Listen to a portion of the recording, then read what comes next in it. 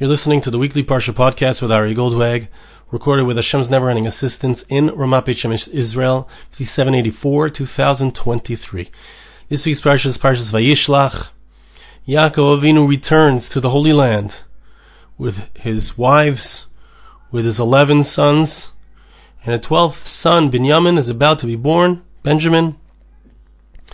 The Torah tells us that Vayihi b'akshoisa b'lidato, that Rachel, as she's giving birth to Benjamin, she's giving birth to Binyamin, she has trouble in her birth. She ends up passing away from this birth. And they told her, don't worry, says the second part of the verse says, Ki gam ze lecha ben. Al tiri ki gam ze lecha ben. Don't be afraid, because this is a son as well. And we're going to discuss at the end of this medrash exactly what they were trying to do. What was the intent of the miyaldos, the women who were helping her give birth? How are they trying to encourage her? But it's a sad moment. Rachel Imenu, we know, of course, till this very day, we can go to her grave. She cries for Am Yisrael. The Jewish people, when they leave the land of Israel, when they're exiled, they pass by her grave and they cry there, and she cries for them. So we know that death is not the end. And Rachel Imenu's story lives on, but it's still sad. It's a sad story. She has Yosef, she has Binyamin. All of the Jewish people today come either from Yehuda or Benjamin. So she certainly has an incredible legacy down to this very day. But what is the depth of what we're supposed to take from the story of Rachel Imenu dying at the precipice of the Jewish people's return to the land of Israel? And in her death, Binyamin is born. Let's learn together a medrash which takes us off in a different direction, but at the same time teaches us a very interesting and important lesson which applies to this pasuk. Says the medrash, the pasuk says that she had a difficult time giving birth, etc. The medrash tells us a story that took place in the times of the Greek persecution of the Jewish people. There were two students of the great sage Rabbi Yeshua. And these two students, in order to protect their identity, because anyone who was detected as being a Torah student, they would kill them. So they protected their identity by dressing up just like the Greeks. Poga bahem sardiot echad. Very interestingly, and I'll offer a theory as to what's going on here, because on the surface of things it's a little difficult to understand, but there is a particular sardiot. A sardiot is a Greek general, somebody very important in the Greek army. He met up with these two people, with these two students, Torah students. He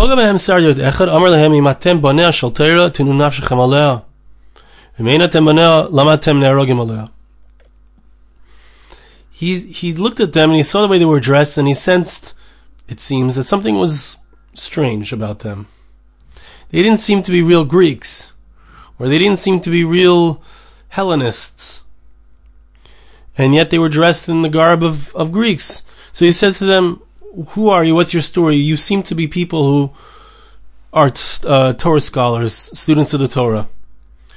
Why are you dressed like us?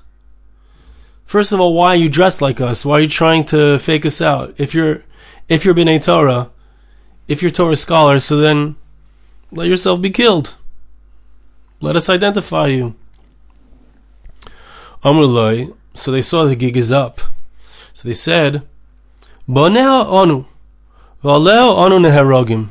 They said, we are students of Torah, and we are willing to give our lives for the study of Torah. But why do we dress up this way? We dressed up in Greek clothing because we don't have to call attention to ourselves and make it clear who we are. We're willing to die for the Torah. We're not going to stop studying the Torah. But we're not going to draw attention to ourselves so that we can be easily identified. Amar lahem. So this Greek general said like this. I'm going to ask you 3 questions based on your Torah. And if you give me a good answer, if you give me a satisfactory answer to my 3 questions about your Torah, then I'll let you go. But if you don't give me good answers for my questions, I'll destroy you.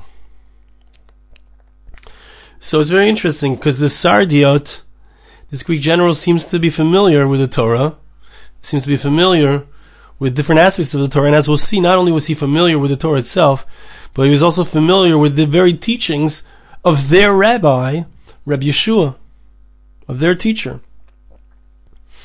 Amar lahem. So he brings psukim, and as Meforshim explain, in each of these psukim he's trying to show them that they're wrong for studying Torah, that they're wrong for staying steadfast to their Torah ideology, to their Jewish identity. The first verse that he brings is like this. One verse says, it's a verse in Isaiah chapter 3 verse 13, Nitzav l'riv Hashem. God stands up when he wants to judge. So one verse indicates that God stands in judgment. However, when the verse refers to the judgment that God does on the nations of the world, which is a pasuk in Yoel, in Joel chapter 4 verse 12, it says, I will sit in judgment on the Goyim, about the nations of the world. And the Eshed HaNechalim here explains that what he was implying was that God, in standing in judgment over the nation, over the Jewish people, that's how he understood it. Clearly the first pasuk is referring to the Jewish people. He stands in judgment over the Jewish people. When he judges the nations of the world, he sits in judgment. So clearly, the general was saying that God is more angry at the Jews, that God holds them more accountable, that God stands in judgment and strikes them down. But with the nations of the world, God sits, takes his time. So he was saying it's not a good idea to be Jewish. The verses themselves, your very Torah indicates that you're at a disadvantage for being Jewish. Join us. Become like us. Be like the nations of the world. God won't judge you as much. Amrin Loin. So they said to him, look, you misunderstand the verse. When God judges the people of Israel, it's true, he judges them standing. But what does it mean that God stands, as it were, in judgment when it comes to the people of Israel? It means when a person is standing, it means he's on his way out the door. He's ready to go. He's going to do things quickly. He's going to be nicer. He's not going to do it in a way that's so, sitting, relaxed, taking care of things properly. He's going to just do things to get things out of the way. But he's going to have more Rahmanas, say these 2 particular students of Rabbi Yeshua. Hashem has more mercy on the Jewish people. The fact that he's standing doesn't indicate his anger at the Jewish people. The other way around, it indicates that he's going to have mercy on the Jewish people. And he's going to find a loophole for the Jewish people. When he judges the nations of the world, so he sits. He sits down. And he's very careful in the judgment of the nations of the world. And he extends the judgment in such a way that he finds all the problems, all the things that they've done wrong. It's not worth it. It's not worth it to be part of the nations of the world, said these 2 students in response to this general.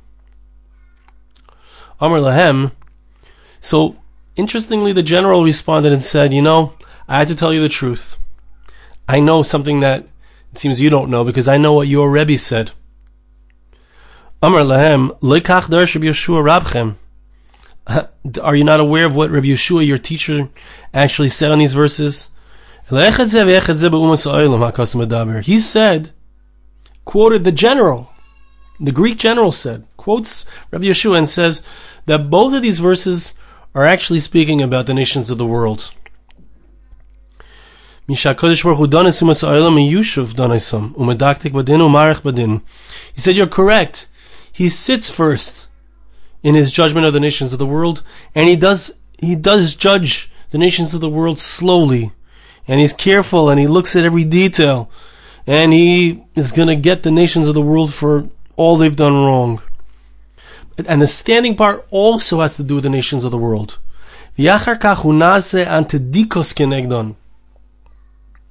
After he judges them sitting as a judge, God stands up. God stands up and he acts as the prosecutor. Because God, besides for himself, besides for being the judge himself, of course, he's the ultimate judge, but he also has a court, a heavenly court that's with him. And he stands before the heavenly court and he prosecutes. He speaks against the nations of the world. So first he sits, and then he stands, as it were. So the general admits that they're really correct in understanding these verses that way, and understanding that it's not a good thing for the nations of the world. It's not so kedai to become a member of the nations of the world.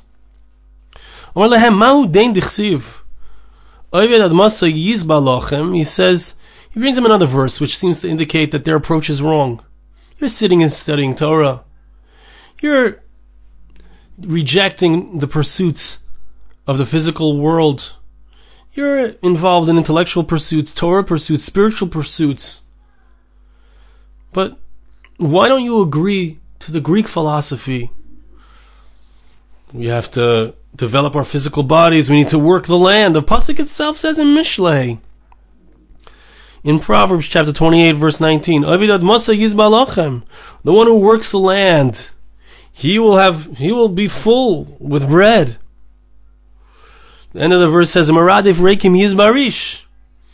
you do empty things, you'll be poor. So King Solomon, the wisest of all men, points out the general. He said, you can't just sit and learn. You can't just study. You can't just be involved in spiritual matters. You need to work the land if you want to eat. If you're involved in empty matters, which I would say you are, as the general is implying, so then you'll be poor. That's not a praiseworthy thing, it seems, according to King Solomon. Amrulai, they said, no, you misunderstand what this verse is speaking about.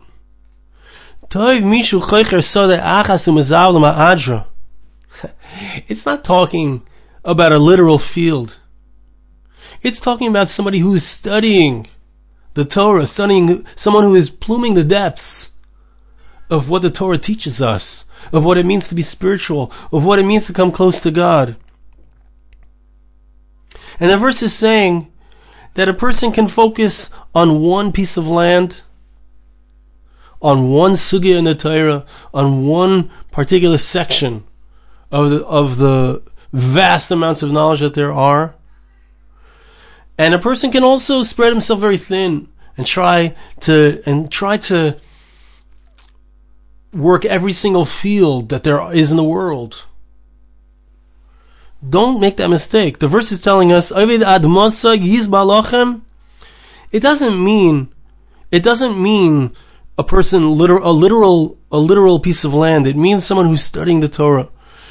Focus on one topic until you understand it down to its depths. If you want to be satisfied from the lechem, the bread of Torah, so then you need to work the land down to the end. Moradif reikim yizbarish. But if you try to get too many different understandings of too many different areas of the Torah, you're going to end up empty. You'll just end up with lots of holes in the ground. and you won't have benefited completely from the Torah that you studied. That's how they explained it. But it's talking about a spiritual acquisition. It's not talking about the physical realm. Shlomo HaMelech, the wisest of all men, wasn't telling us to involve ourselves in physical pursuits all of our lives. Heaven forbid.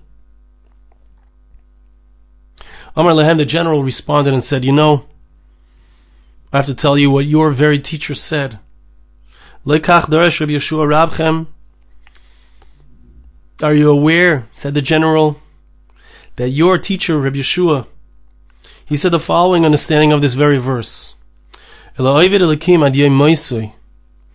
Yizba, it says in the pasuk, Oved ad Masai, the one who works the earth.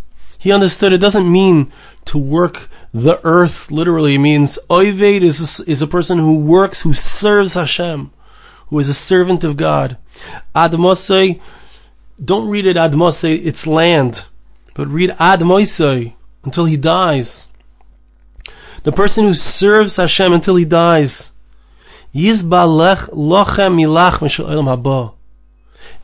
person who's going to be satisfied in the world to come. Moradif Reikim Yizbarish. The person who runs after empty things, he'll just be empty in the end. The general himself admitted what Rabbi Yeshua said again about the emptiness of the lives of the idolaters of the nations of the world.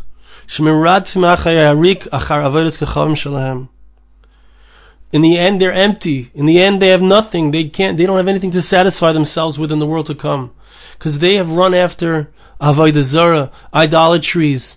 They've run after the physical idolatries, the gold and the silver. They've run after the money and wealth and all the things that they think will help them in this world. But ultimately they're left with nothing. So, in a certain sense, he admitted that they were right. The verse is not just talking about a superficial version of reality. It's talking about a deeper version. And finally he brought them from our verse, and he wanted to understand,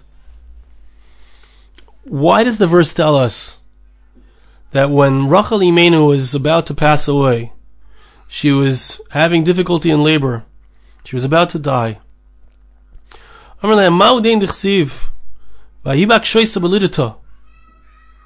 does it mean when the verse says that she was having difficulty in her birth? And then what does the end of the verse say? The end of the verse says, as we quoted earlier, that they told her, don't worry. Sorry, I have a hard time finding it. Al tiri ki gam ze lecha ben, don't worry, you have a son. How did they, he asked them, how is Rachel Imenu consoled by the fact that she's about to have a son? She's dying. How is she consoled? And I would say that the implication that he was saying was, look, what is the result of Rachel Imenu's life? She strove all of her life to have a son, to have a Yosef, to have a Binyamin, to have a Chelik in the Jewish people, and then she just dies. So the implication from the general is, you're spending your whole life in spiritual pursuits, and then you just die. Your life in this world is just, it's so short. You don't even see in this world that the tzaddik, the righteous individual, Rachel Imenu, she didn't live a long life. She died at a very young age. What is the consolation?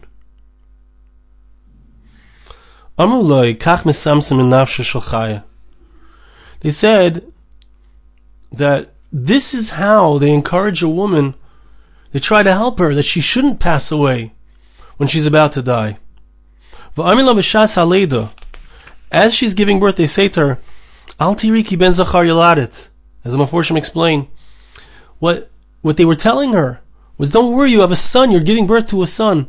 And the son, the Yitzhak says, Ki ben zachar yaladet shu siman chayim v'shalom. You're not going to die. They were trying to encourage her that she shouldn't die. Didn't work out. But don't worry. You're not going to die. There's a siman of life. You're having a son. There's a siman of peace. You're having a son. Not just any son. Binyamin HaTzadik. Benjamin. And then he says back to them something else. He says, I want to tell you what your teacher darshaned, how he understood this verse. Every single tribe, when each tribe was born, so a twin was born with the tribe, meaning Reuven was born, he had a twin sister born. Shimon was born, a twin sister was born with him. Each of them was born with a twin.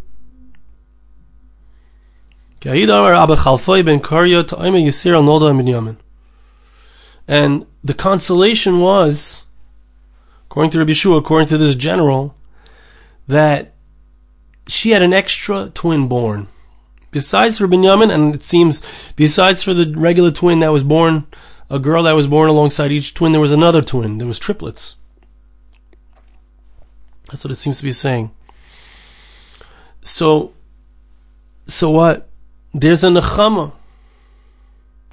And he was acknowledging the general that when there's an accomplishment, when there's a great accomplishment, when a person knows, even as they die, that they are bringing a son, 2 daughters into the world, members of the Jewish people, and each of these daughters, according to the Medrash, according to Meforshim, they married each other, meaning each of the Shvatim married their sister, their half sister.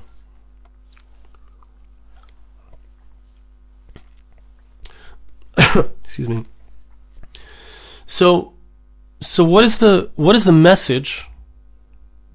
What is the message? And it's so interesting to me that this general, he had this sensitivity. He knew obviously about the Torah.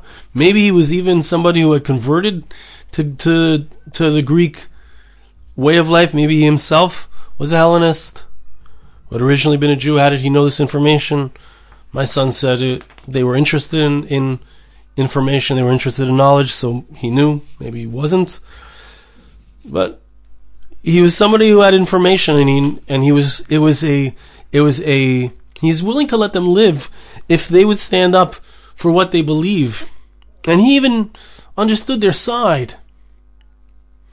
And what's interesting is he understood that from the Jewish perspective, the spiritual accomplishment is worth it. It's worth dying for it. Because that is still life. Right? It's interesting and important to contrast. You see that in the Arab world, they're willing to die for what they believe as well, but they idealize death. We don't idealize death. We idealize life. We idealize life. But still, there's a time when we understand that in the death, there is new life. There's new life that's born. In Rachel Imenu's death, in the potential death of a Torah scholar in the times of the Greeks, in the times of the Hellenists, they knew that was how they would bring continued life. Just like Rachel Imenu, just like Rachel was consoled by the fact that she had so much life that was coming into the world through her death.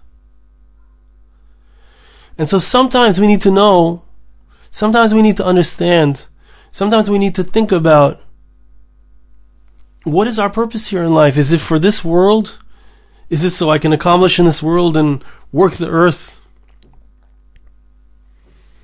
Or is there something deeper going on? And is the fact that a person is focused, as the nations of the world are focused, overly focused on this world, overly focused on the physical realm, overly focused on parnas, on livelihood, overly focused on what's in front of me, unable to focus on the spiritual realms, on the world to come, on the ultimate truth, on what happens in the future, on the life that we're giving birth to through our children, through teaching them the Torah, through the accomplishments that we have, which produce a life in the world to come? Is that what's important to us? That's the difference between us and the nations of the world. And from Rachel Imenu we learn, she had a hard death. She had a hard birth. But still, there's a consolation. Sometimes we have challenges in life. Sometimes in order to do what's right, it's hard. It's hard to live in Eretz Yisrael. It's hard to live in the land of Israel. It's a challenge.